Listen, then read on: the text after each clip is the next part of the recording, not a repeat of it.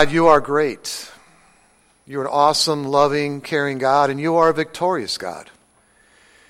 We're in the midst of a spiritual battle that rages all around us and even inside of us. We pray today that you help us to understand how it is that our enemy operates, what it means that he is defeated, and how it is that you want for us to take a stand as your mighty army. We pray this in Jesus' name. Amen. When I first got out of seminary, I was at a church in Rochester, New York, and you want to change the world. You're all excited. You want to get out there and get involved. And the first month I was at this church, a guy came to the church that was looking for some help, some assistance. And he came in my office and he gave me this story about how his life was falling apart, how broke he was, he needed money for this, that, and the other thing. And I was just a brand new starting pastor with a lot of debt from school and stuff. But I had $50 in my pocket. That was my 1 month allowance. But this guy almost had me in tears. I think he really, really needs this money. And so I pulled out my billfold, gave him the $50, and he leaves. I'm feeling good about myself, and I look out the window, and I see him jump into a brand new Mercedes and drive off. So I guess I got deceived, right? And, anybody here ever been lied to? Ever been deceived? And you look in this world, you see so much deception, and you see so many lies, and sometimes we fall for it, and sometimes maybe even we ourselves are the ones who lie. And we see in the Bible that Jesus is truth. God's word is about truth. If God is all about truth, where do all these lies and these deceptions come from? And I'll tell you, it's a part of sin. It's a part of Satan's plan. There's an enemy, his name is Satan, and he's powerful, and he wants to deceive us. And today, as we talk about the great deceiver, these words are not going to come from me, because I'm going to make you work. We are going to take a look into God's word. And so I'm going to ask you to take out one of the Bibles in front of you, and I'm going to have God speak to you through his word, his powerful word, and we're going to go from Genesis to Revelation, and I'm still going to get you out of here in an hour, okay? I promise. You'll be out of here by noon. And so Genesis chapter 3 on page 5. In fact, all the scriptures are going to be, you're going to see them on the screen if you want to work ahead to find pages ahead of time. I want to encourage you to see what God's word says, first of all, about how Satan does his thing. It's called bait and switch. Genesis 3 verse 1. Now the serpent was more crafty than any of the wild animals the Lord God had made. He said to the woman, "Did God really say you must not eat from any tree in the garden?" The woman said to the serpent, "We may eat fruit from the trees in the garden, but God did say, you must not eat fruit from the tree that is in the middle of the garden, and you must not touch it or you will die." "You will not surely die," the serpent said to the woman, "for God knows that when you eat of it, your eyes will be opened, and you will be like God, knowing good and evil." What's Satan doing here? He's taken God's word and he's twisting it. Okay? Adam and Eve knew they weren't to eat fruit of the tree in the middle of the garden. But Satan comes along and says to Eve, "Hey, you don't got that quite right. You see, if you eat that fruit, you're going to be like who? Like God." That sounds pretty good to Eve. And so what happens? She takes the fruit and she eats. Sin comes into the world through deception. Bait and switch. Next, we're going to take a look at Job chapter 1, verse 6. It's on page 789. 789. And what we're going to see here is that Satan has access in the Old Testament to talk to God in heaven. In the New Testament, after Jesus dies and rises, he gets completely booted out of heaven and is on earth and hell. When Jesus comes again, it's called the second death for Satan. He's going to be locked away where? In hell. But we see here, he's talking to God in heaven and talking about the work he's doing. So in Job 1:6, one day the angels came to present themselves before the Lord, and Satan also came with them. The Lord said to Satan, "Where have you come from?" Satan answered the Lord, "From roaming through the earth and going back and forth in it." Okay, one thing I want to make clear. Satan is doing his battle on earth. Can he be in more than one place at one time? And the answer is no. Satan can only be in one place at one time. Okay? Jesus can be where? Everywhere. Satan, as a fallen angel, can be in one place at one time, but he has doing his bidding 1/3 of the angels who fell, who became demons, and demons are the ones who are doing his bidding on this earth along with him. That is his army, his henchmen, so to speak, carrying out evil on this planet. Isaiah chapter 14, our Old Testament lesson for today, on page 1081. And this section tells us a lot about Satan's character. Okay? What is Satan like? And I'm going to start with verse 13 in chapter 14 on page 1081. Actually, it's 1081. And the first part, Satan's called the morning star. That's one of the names that the Bible gives to Satan as a fallen angel. Verse 13, you said in your heart, I will ascend to heaven. I will raise my throne above the stars of God. I will sit enthroned on the mount of assembly, on the utmost heights of the sacred mountain. I will ascend above the tops of the clouds. I will make myself like the Most High. Emphasis on the pronoun I. Satan is the most self-centered being that's ever been on this planet, so to speak. Okay? He is all about himself. And you look around the world and you see so often self-centered behavior. That's following the pattern and the character of Satan. Next, we're going to jump to the New Testament, to Matthew chapter 4 on page 1499. And what we're going to see here is how Jesus dealt with Satan. Satan once again is going to do the bait and switch with Jesus, but Jesus is not going to fall for it, and we're going to see how he pulls that off. So, Matthew 4, verse 1.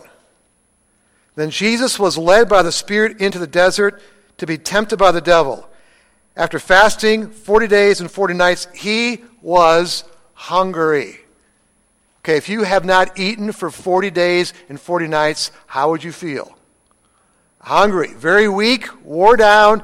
He's at the weakest possible physical state and probably mental, emotional state he could possibly be, and now Satan's going to move in and try to go in for the kill.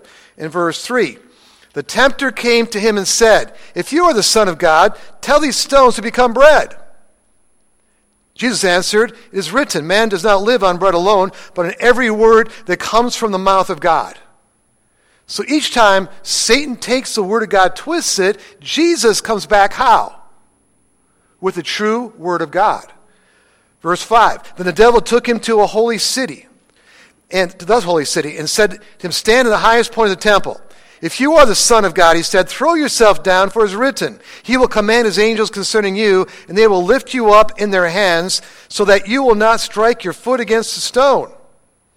Jesus answered him, it is also written, do not put the Lord your God to the test.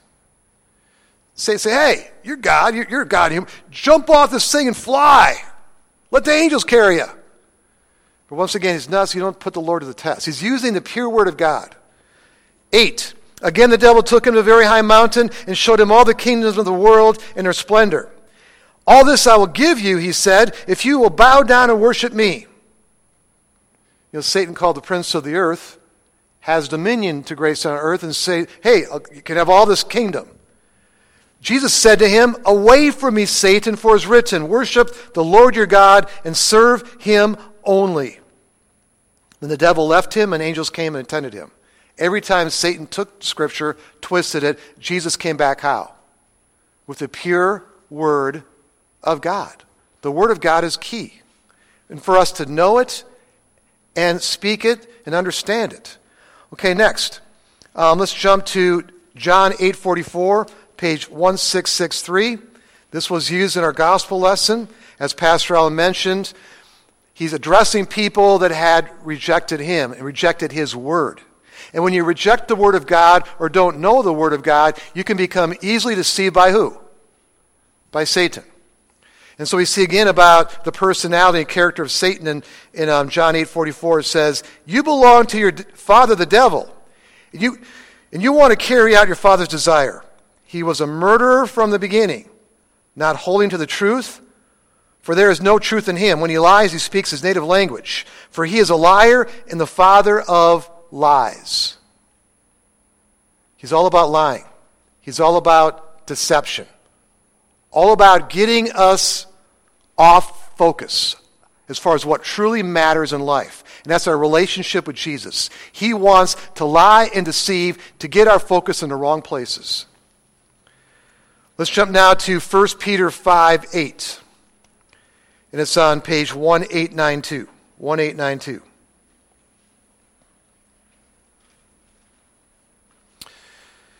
The Bible says that we are lambs. We're sheep. Notice what Satan's called here. Be self-controlled and alert. Your enemy, the devil, prowls around like a roaring lion looking for someone to devour. Now, we're sheep. He's a lion. Even if there's all of us together as sheep and this one lion comes in a room, do we have any hope by ourselves?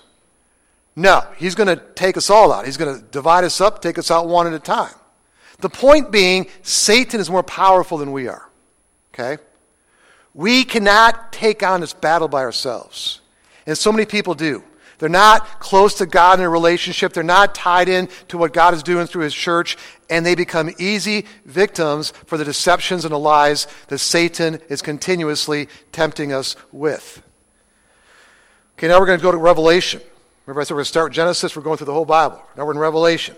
Revelation 12:10 on page 1926. 1926. In fact, we're going to start with verse 9 in chapter 12. It says, the great dragon was hurled down, that ancient serpent called the devil, or Satan, who leads the whole world astray. He was hurled to the earth, and his angels with him. Of course, his angels being what? The demons. Then I heard a loud voice in heaven say, now have come the salvation, the power, and the kingdom of our God, and the authority of His Christ. For the accuser of our brothers, who accuses them before our God day and night, has been hurled down. Okay, so Satan's goal is to lead the world astray, lead us away from God, away from Jesus, away from God's word, and he wants to be our accuser. What does he want to accuse us of? Our sin. Okay? He wants to be able to accuse us of our sin.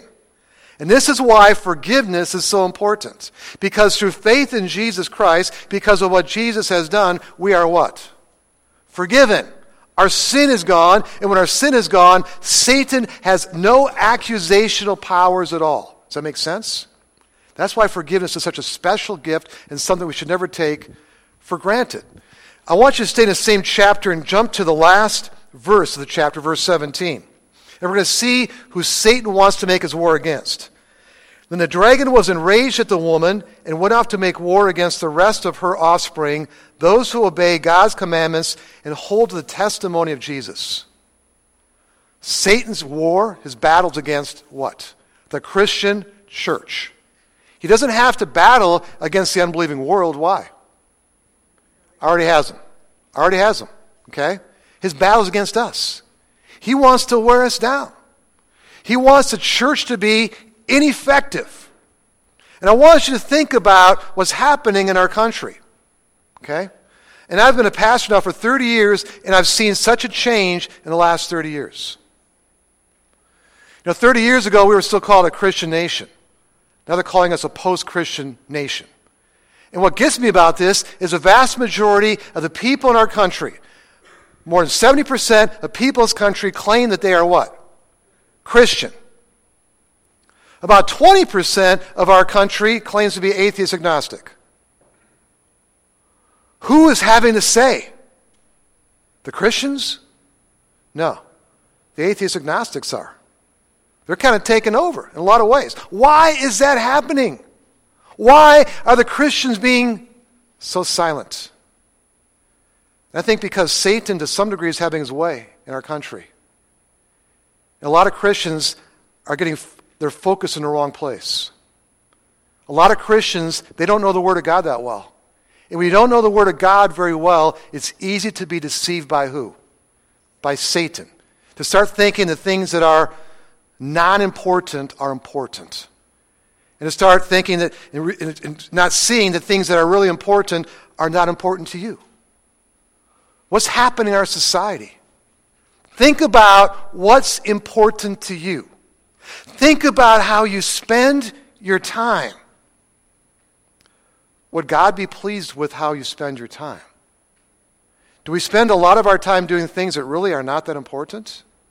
Things that are not really tied in at all to the things of God, the things of Jesus Christ?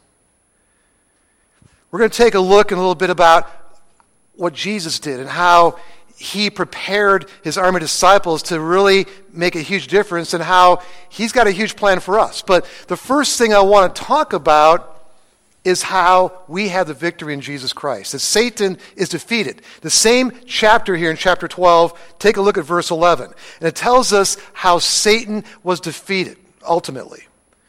It says, they overcame him by the blood of the Lamb and by the word of their testimony. When Jesus died and rose, guess what happened to Satan? He was defeated. Jesus said, it is what? Finished.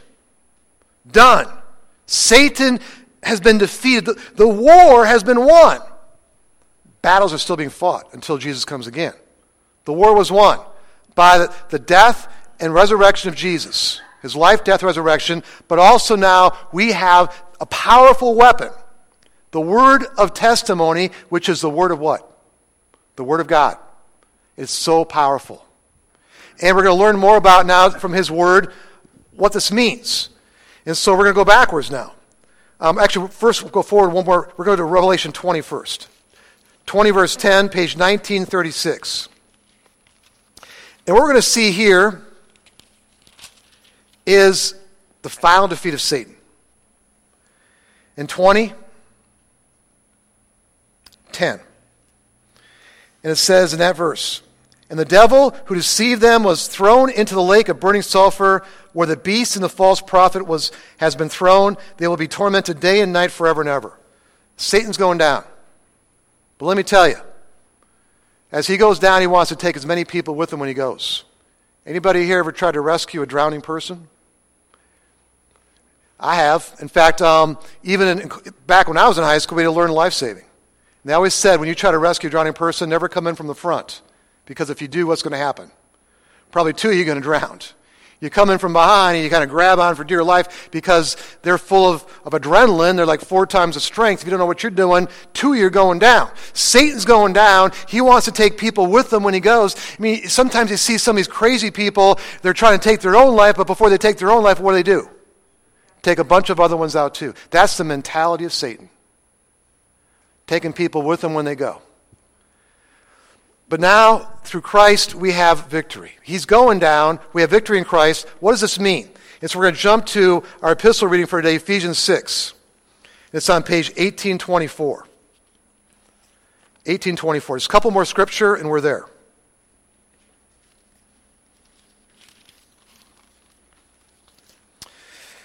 Now, Ephesians chapter 6, we read it earlier. I'm just going to kind of talk about the first verse and then remind you what happens after. It says in Ephesians 6:10, in 1824, finally be strong. What's the next word?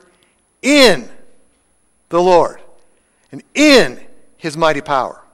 No, don't be strong in yourself. Don't be strong in your own word. Be strong in the Lord, in God, and in his mighty power. And then it talks about put on the armor of God, put on the helmet of salvation, the breastplate of righteousness, the shield of faith, the belt of truth, the feet clad to carry the gospel. Those are the defensive weaponry, but we have an offensive weapon which is called the sword of the Spirit, which is what? The Word of God. That's the key. You want to send Satan packing? You want to see him in full retreat? We need to come out with the pure and full Word of God. That is the key. And then it says at the end of the section, pray in the Spirit. Pray in all situations. Pray, pray, pray. The offensive weapon of a Christian is in the stance of prayer.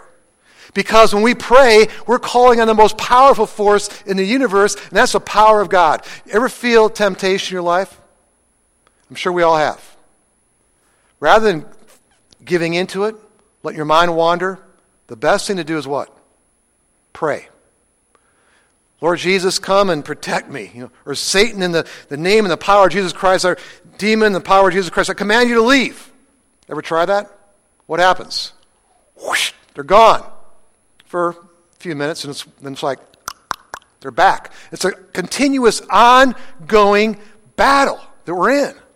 Prayer is so important in being in the Word of God, thinking the Word of God, and living it out in our lives. And one more verse, James chapter 4, 7 and 8, 1-8-8-4. James 4, 7 and 8. And it says, submit yourselves then to God. Resist the devil, and he will flee from you. Come near to God, and he will come near to you. Okay, so the key is the first part. Submit yourselves to who? To God. That's the key. Not just Sunday morning, all week long. To submit to God, to his power, and to his word, in prayer, walking with him. And that's the key in the spiritual battle that we face each and every day. I just got back from vacation. I was in Iowa for about a week, and then I spent a week, I've been working on a book. And it's been just really interesting. And in Iowa, I went and did a wedding for my nephew named Nick. And for those of you who've been around for a while, Nick gave a testimony years ago. He fell into Satan's trap, into deception, into addiction. And so often that's how addiction works. Temptation saying, hey, try this. It's going to make you feel good. And what happens? Everything falls apart. Not just for drugs, but for a lot of things in life. And he was in a meth addiction. It's a pretty strong addiction. And he went into Randy's treatment program with Crossroads, his Right Track program. And 5 years ago, he found sobriety. But not only did he find sobriety, but he found Jesus in a very deep way. And since then, he's been going around talking about sobriety and the dangers of drugs, but also talking about Jesus. And it was just so fun to be a part of that and see how God worked to deliver him from Satan's deceptions and the wonderful Christian woman he married and just the path that he's on. And to the book that I'm working on, I've been doing a study of Jesus as far as how he led. And it's been so interesting to go through the Gospels and spend hours and hours just breaking down what he did. And the main thing that Jesus did in his earthly ministry was what? Taught. Teach. Teach people what? The Word. His disciples, 24/7 for 3 years, taught them the Word until they were just rock solid. And they went out and changed the world. And then Jesus says, go and make what? Disciples of all nations. He never said, just go out and make church members. Make what? Disciples. Make people that are on fire for me. Make people that know my word and are living out my word. And it's just so clear to me that so often we as human beings make things more complex than they really are. Jesus said, go make disciples. 2 things. Baptize them in what? Teach them to obey. What's the next word? Everything. Not some things. Everything I've commanded you. You know what's happening in America today? A watered down Christian church. Because a lot of Christians aren't in the Word the way they should be. We're not following the model that Jesus established. And I want to make something really clear. If you believe in Jesus Christ, you're going to heaven. Okay, I want to make that clear. But now that we've been set free, now we know we're going to heaven, he is calling us to a higher calling. He's calling us to raise the bar, to take his word more seriously, to not let worldly things that are not important be so important to us, but let the things that he's all about be important to us. And the more that we do that, this life is going to be incredible. And the more our life's going to be incredible, and the lives around us are going to be blessed too. And that's the key. God's calling us to grow, to become stronger. I want to bring this all together in just 5 quick points. The first point we learned today is that Satan is very powerful, and he likes to use bait and switch methodology. The second thing is he is more powerful than we are, and if we try to take him on by ourselves, we're going to get creamed. But the third point is he has been defeated by the victory of Jesus Christ. The war has been won, battles are being fought. But the fourth point seems redundant, but it's really not, that we need to own this victory. The victory that Jesus won is not just a mental thing. This is for life. We're living in the victory of Jesus Christ, and if we realize that, our lives are going to be a lot better. We are protected because of what Christ has done as long as we're living in Him daily. And finally, we're called upon to do the things we've heard time and time again. The Bible is not the most, as far as if you're looking for a lot of excitement and new information, it's simple. Be in prayer. Be in worship. Be in His Word. Serve. Witness. We leave here today. We are an army to keep growing and realize that this world out there, so many people, they're living in the darkness, to spread this message. It's so important. But my friends, let's not be deceived. Let's realize that God has given us His Word. The more we grow in His Word, the more we are going to see how things a lot more clearly. And the more we're going to have a lot more blessed life. So Satan is defeated. But my friends, the battles are going on. Let's go forth and push him back with the power of our God. Let's pray. Jesus, thank you for loving us so much, for the victory won for us, and help us in our lives to live in your victory. Help us to walk more closely with you. Help us not to let things that are so unimportant be so important, but to help keep the main thing, which is our relationship with you. Refocus, recenter our lives on you. We pray this in your name. Amen.